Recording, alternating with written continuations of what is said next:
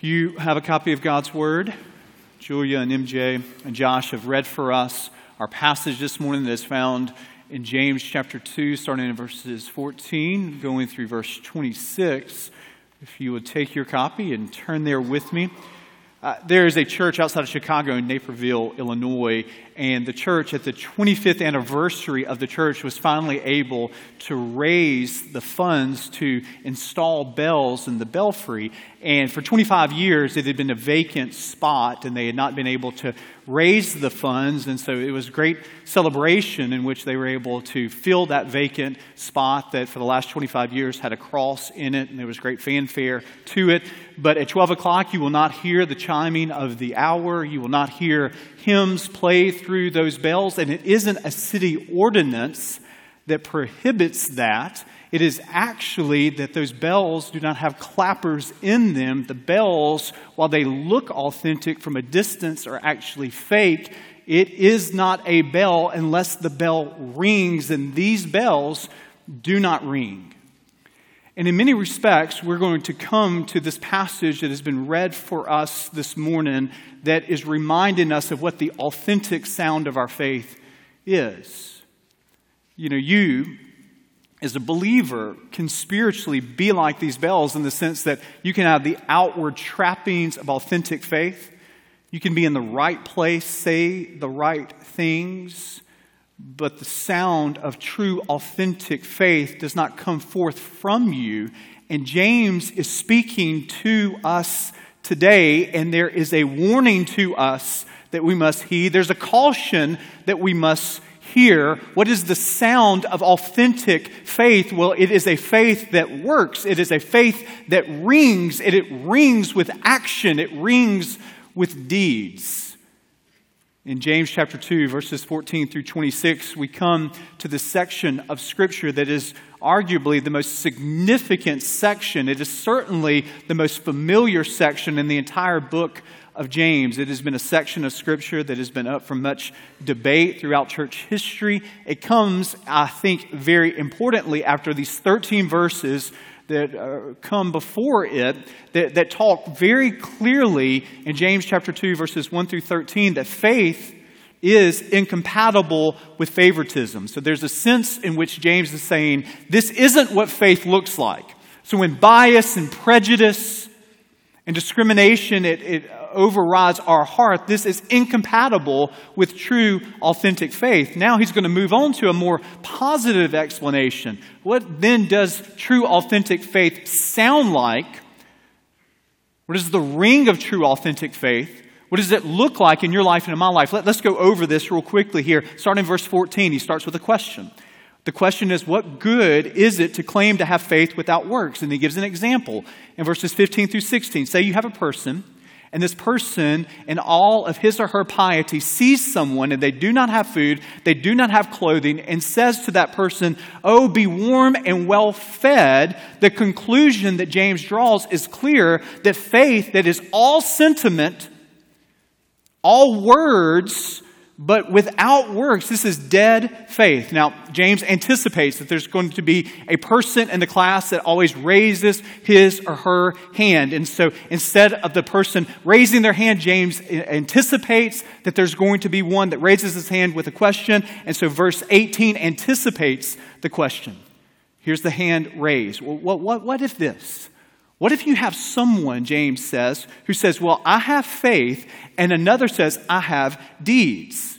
What if somebody separates the two sides of the same coin, faith and works? James counters this question by saying, show me your faith without deeds, and I will show you my faith by my deeds.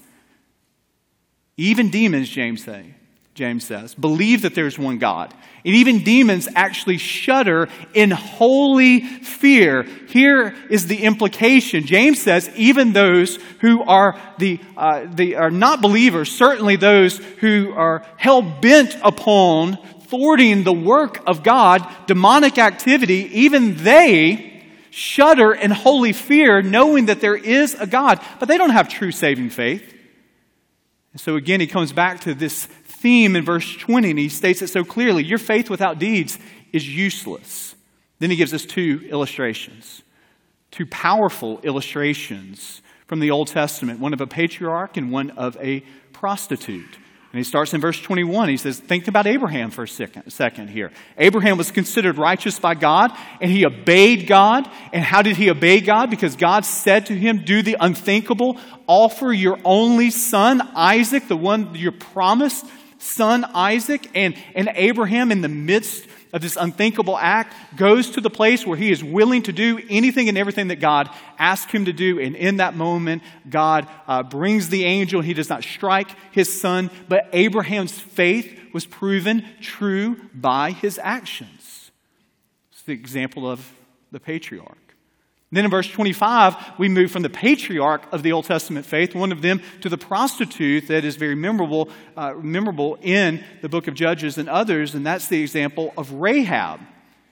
And the story of Rahab is that Rahab is considered righteous in her works, hiding spies and thwarting the military personnel that comes to try to find the spies that come into the promised land. So he comes to the end with a summary, and this is a summary. The Spirit must be present in the body to be alive. So faith without deeds is dead. And here is James's word to us. Now, I want us to see in this passage here, as we see this broad overview of what James is saying, I want us to see that there is a question to heed in this passage, and there is a principle to hear. There is a question for us to consider, and there's a principle for us to hear. And the first question is this: Paul and James, friend or foe? Paul and James, friend or foe? The Apostle Paul and the author of the book of James, are they friends or are they foes? Now, throughout the years, you have these historic enemies. You have the Hatfields and the McCoys. You have the Capulets and the Montagues from Romeo and Juliet. You have Leno and Letterman. You have Wile E. Coyote and the Roadrunner. I mean, these historic kind of feuds throughout life. Now, throughout church history, to add to these feuds, you have people that put Paul and James as enemies, as opposites in some respects. At the very outset of this sermon series, I told you that Martin Luther, the great German reformer, he would come to this section of Scripture here, and he would see in this section of Scripture a contradiction to what Paul said in the New Testament, especially Romans and Ephesians and Galatians. James, for Luther, the reformer, was placed in the very end of the German translation that Luther did. So the last book of the German translation of the Bible is the book of James, because James to Luther was an epistle, in his words, of straw. Now, why would he say that? Well, as a reformer, he was holding up a recovery of sola fide, of faith alone, and grace alone, in Christ alone, that salvation only comes in Christ alone, through his grace alone, by faith alone. And then James would say in James chapter 2, verse 24, you see that a person is justified by works and not by faith alone. The whole calling card of the Reformation was faith alone, in Christ alone, through his grace alone, understood only by Scripture alone. So you have all of these solas, you have all of these alones, and then all of a sudden, James says here, you're justified by works and not by faith alone. So you can imagine that Luther would read this and think about Ephesians chapter 8 or Ephesians chapter 2, verses 8 through 9, where Paul would come to the clear call, for by grace you've been saved through faith, and this is not your own doing. It is the gift of God, not a result of works, so that no one may boast. Are these contradictory points, or are they complementary emphases? This is an important question. It is a theological question that I want us to think about historically, and I want us to think about contextually here. So what do I mean by that? Well, it's important to understand that the book of James is written before Paul's epistles. The book of James is and it's very difficult to pin down the exact day, time, week, all of that. So we have a range of maybe 40 AD to 45 AD. The earliest letter that we have of the Apostle Paul would be his first letter to the church at Thessalonica. So 1 Thessalonians is written at least 5 years later, maybe 10 years later. I think that's really important because you need to understand, and we need to understand under the inspiration of the Holy Spirit, James isn't sitting there with his copy of the book of Ephesians and he's refuting it. I mean, he did not have Ephesians. He did not have Romans. He did not have the book of Galatians. So this isn't a rebuttal. So that's a historical consideration. But I want you to see real clearly in the book of James a contextual consideration. If you follow the book of James and you don't understand what kind of works he's talking about in comparison to the kind of works Paul talks about, you will always see these as contradictions. But when you understand the context that Paul was writing to, and you understand the context of what James is talking about, you will see them not as contradictions, but as complementary emphases. What do I mean? The works that James is talking about in this letter are works that come from the heart of one who has been transformed by the gospel. So these are works of love. In chapter 1 and in chapter 2, you see this emphasis again and again. This is individuals who have received the implanted word, who've received the word of truth, the gospel. Out of receiving the gospel, being saved by faith alone, in Christ alone, through his grace alone. So there are works that emerge. There's fruit of salvation. And so that fruit in chapter 1 is caring for those that are in need, widows and orphans. In chapter 2, he comes and talking about not showing favoritism, being humble, being slow to speak. These works are works, but they're the fruit of one's faith. Now, when Paul uses the phrase works, this isn't always the case when he uses the word works. But oftentimes when the Apostle Paul talks about works, he is talking about the works of the law. Very distinct here. The works of the law, then, in Paul's mind, he's refuting false teachers that oftentimes say to the church in Galatia, the church in Rome, the church in Ephesus, that to become a Christian, you must put your faith in Christ alone, plus keep the Mosaic law. You must put your faith in Christ alone, plus be circumcised. And to that emphasis, Paul would say, No, we are saved through faith alone, not through faith alone plus circumcision. So Paul has this emphasis of refuting the false teachers who are adding to the gospel by keeping works of the law. James is emphasizing something that is different than what Paul is emphasizing often in his letters. It is a different context. But both James and Paul are going to agree that faith, true saving faith, is always accompanied by good works. It always has a ring of authenticity and action. John Calvin, the Genevan reformer, Calvin would say it this way, really summarizing James and Paul's emphasis. It is therefore faith alone which justifies. And yet, the faith which justifies is not alone, just as it is the heat alone of the sun which warms the earth, and yet in the sun it is not alone, because it is constantly conjoined with light. Paul's emphasis, oftentimes in his letters, is upon spiritual birth. James is talking about the maturation of one's faith. Paul is, in a lot of times, a spiritual obstetrician. And James is functioning oftentimes in his letter as a spiritual pediatrician, talking about growing up in the faith here. And so you would see when you go to a book like Philippians chapter 2, how James and Paul, they don't contradict one another. They're talking about the same thing and complementary emphases. Look how the way Paul would say this in Philippians chapter 2. Therefore, my beloved, as you also have obeyed, so now, not only as in my presence, but much more in my absence, do this. What? Work out your own salvation with fear and trembling. Paul's not contradicting himself. He's just talking about a different emphasis here. He's talking about working out your salvation with fear and trembling, for it is God who works in you both to will and to work for his good pleasure. You see how Paul and James, they're not contradicting one another. They're complementary emphases. And when Paul is talking about the fruit of one's faith, he's going to talk about it in a way that's very similar to what James is talking about here. So this is a theological point to consider that then moves us to a practical point of application. And that practical point of application is just this principle, that faith without fruit is a false faith. Let me say that again. That faith without fruit is a false faith. James's point is immensely clear. It's repeated 4 different times.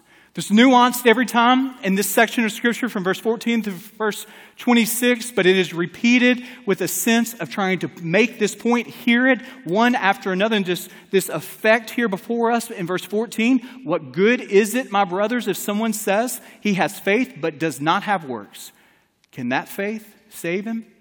Then in verse 17, so also faith by itself, if it does not have works, it is dead. Then in verse 24, you see that a person is justified by works and not by faith alone. Then in verse 26, for as the body apart from the spirit is dead, so also faith apart from works is dead. 4 times.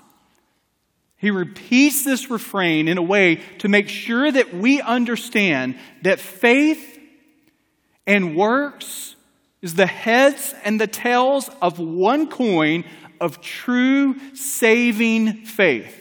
It is not enough.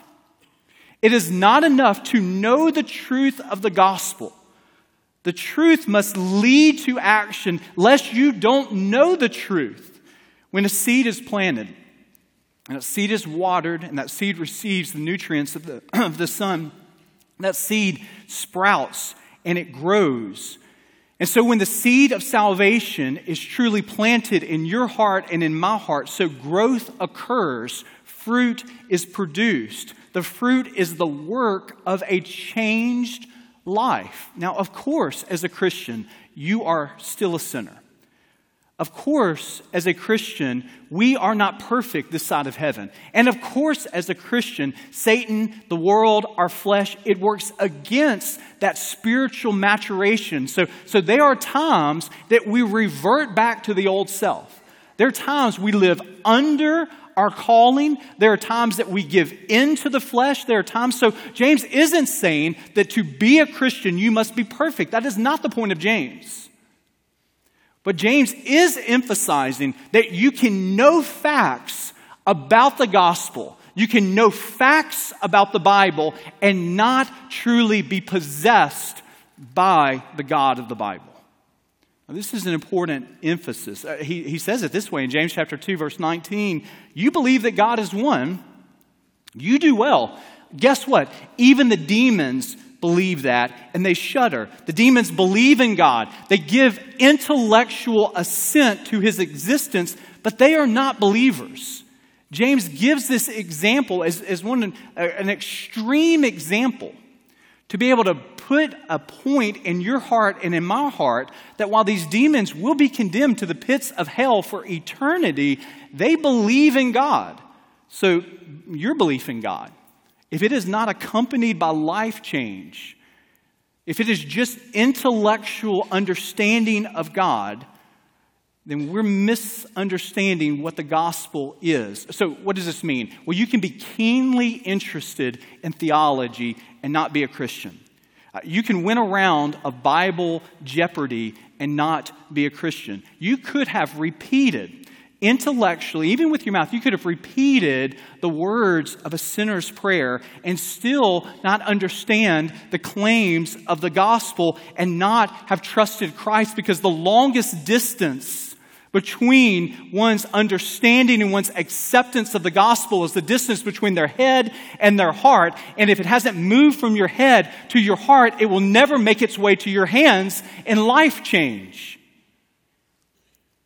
And there's some emphases within the modern Christian movement that talk about salvation as just a theology test. If you know this and know this and know this and know this and know this and know this, then you're a Christian. But the problem with that is the demons know that.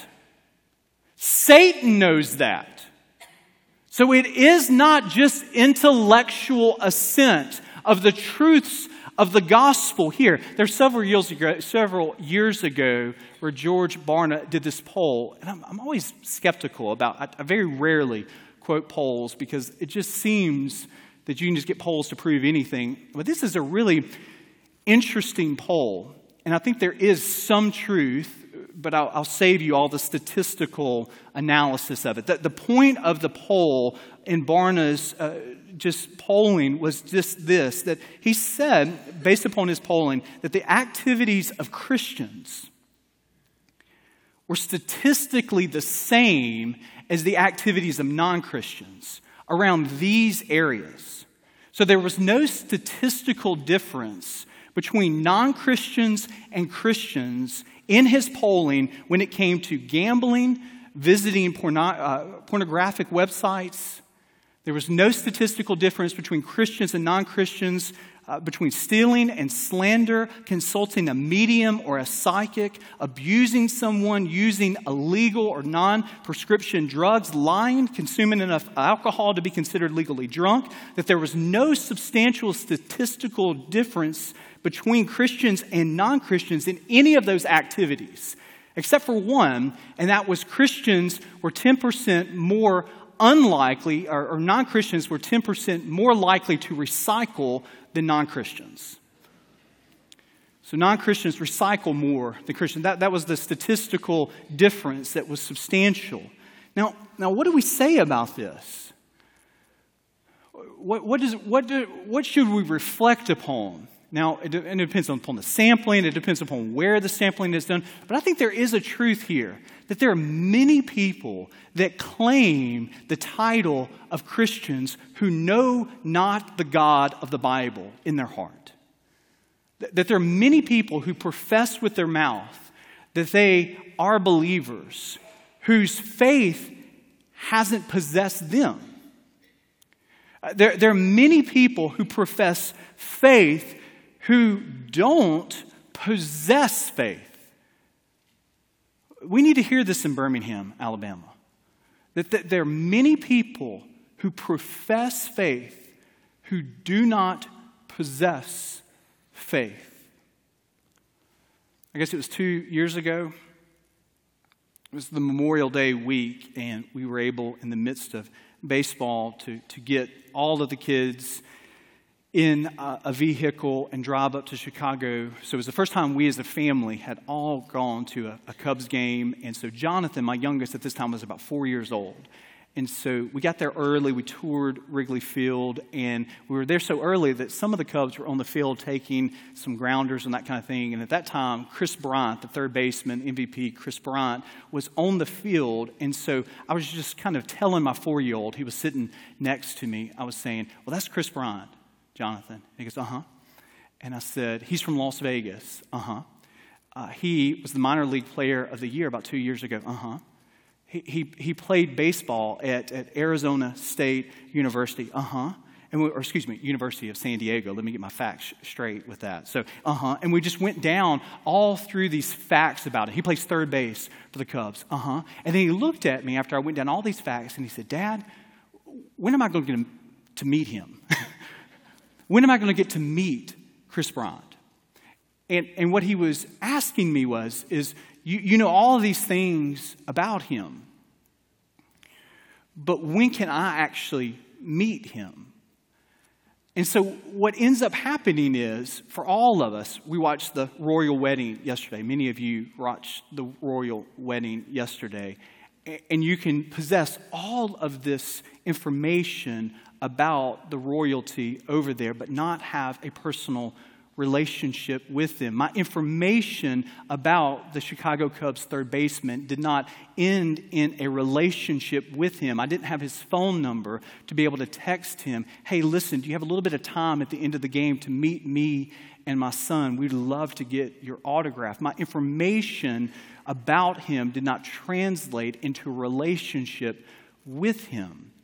This is something that we need to hear and heed as a Christian, and even as those who think we might be Christians.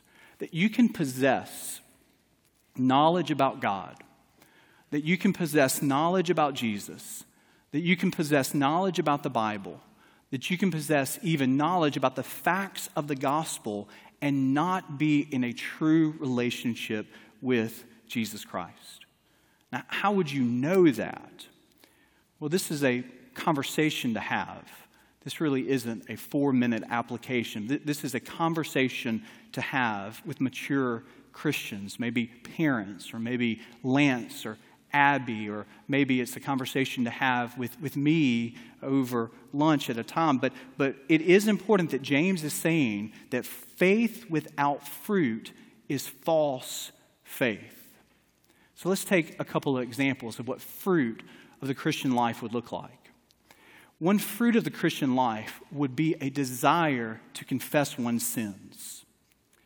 If you feel no sense of conviction of sin, if you really feel no sense of being out of step with His will, ever, no sense of being out of step with His word and His way, and there are consistent patterns of unconfessed sin in your life, if you're just consistently living a double life where who you are in church and who you are in private are completely different people, who you are with your family and who you are in those recesses of your life that no one knows about, and you have no sense of true remorse, no sense of conviction, it might be that you know a lot about Him, but you do not truly know Him. Let's talk about another work of the faith that comes out, a fruit of the faith. That true faith will lead to the fruit of the Spirit. So true, authentic faith, when the seed of salvation is planted, it blossoms in us, and it leads to the growth of love and joy and peace and patience and kindness and goodness and faithfulness and gentleness and self-control. Now, will any of us in this room be perfectly self-controlled? The answer is no. This side of heaven, we will not. Do you have to be perfectly self-controlled to be a Christian? The answer is no. That's why Christ came to us, because we cannot do this. And this side of heaven, we are all going to be works in progress here. Will we be perfectly kind or perfectly good this side of heaven? And the answer is no. But with that said, I think it is important for you and me to ask ourselves, to do a little bit of a spiritual inventory. Are we marked in our professional life and our personal life by consistent impatience? Are we marked in our personal life and our professional life by consistent unfaithfulness? If there's a consistent lack of self-control in our hearts, if discord marks our personal life and our professional life, if we feel a consistent lack of joy in our life, it very well may be that you've prayed a prayer, you've walked an aisle, you've been through the motions, you can make a 90 or above on a theology test, but while you profess faith, you do not possess faith. And so James's words are these words to us. You can know about Him, but you can still not know and be known by Him in a saving way. And so James calls us to a spiritual inventory, to take stock of the state of our soul, because this is so vitally important to understand that faith without fruit is a false faith. That faith without fruit is a false faith. My children made professions of faith when they were very young. My oldest too. And oftentimes I wonder, how much of this do they understand? How old do you have to be to make a profession of faith? What's the age of accountability in the Bible? Well, the Bible doesn't give us that information. Can a 5-year-old be saved? The answer is yes. Can a 6-year-old be saved? Well, it depends on the 6-year-old. It depends on the person. It depends on the environment. It depends on a lot of things. Will that 6-year-old become a 26-year-old? The answer spiritually is no. That 6-year-old will still have to grow up in the faith. But we would be remiss to not say that there are many people within the context of Baptist churches who at early ages possess knowledge about God, and they equate their knowledge about God as saving trust in God. I am fearful, and Dawson does this very well. Our children's ministry is very intentional about this, about making sure that we're walking alongside of you as parents, making sure that we don't have false professions of faith. But all of us in this room need to understand that sometimes in our desire to encourage people to make that saving trust in Christ, we have equated understanding facts about the gospel as trusting in Jesus Christ as their Savior. And I wonder at times if one of the reasons that Christians don't look any more different than the world is oftentimes because many people who say, I am a Christian, are holding back upon a false assurance of understanding facts about the gospel and professing faith while they do not possess true saving faith. My goal here is not whatsoever to make you doubt your salvation, but my goal is to preach the truth of James chapter 2, verses 14 through 26, that is very clear that faith without fruit is a false faith. Let us pray. Gracious God, we thank you for your word, a word that speaks to our hearts. I pray for any person that is in this room who can look back upon their life and see times where they've equated knowing about you as truly being known by you. I pray that all of us understand that salvation is lordship. It is giving over the rights of our life. It is trusting in you fully. And that when we trust in you, there is a work of the gospel that extends to our heart and to our hands. May we do a spiritual inventory. May we have those difficult conversations, because it very well may be that someone in this room has had a false sense of security based upon their knowledge, but not truly knowing you as Lord and Savior. May we have those good conversations, looking at the very heartbeat of what the gospel is and the way that it moves and shapes us as believers. It's in your name we pray. Amen.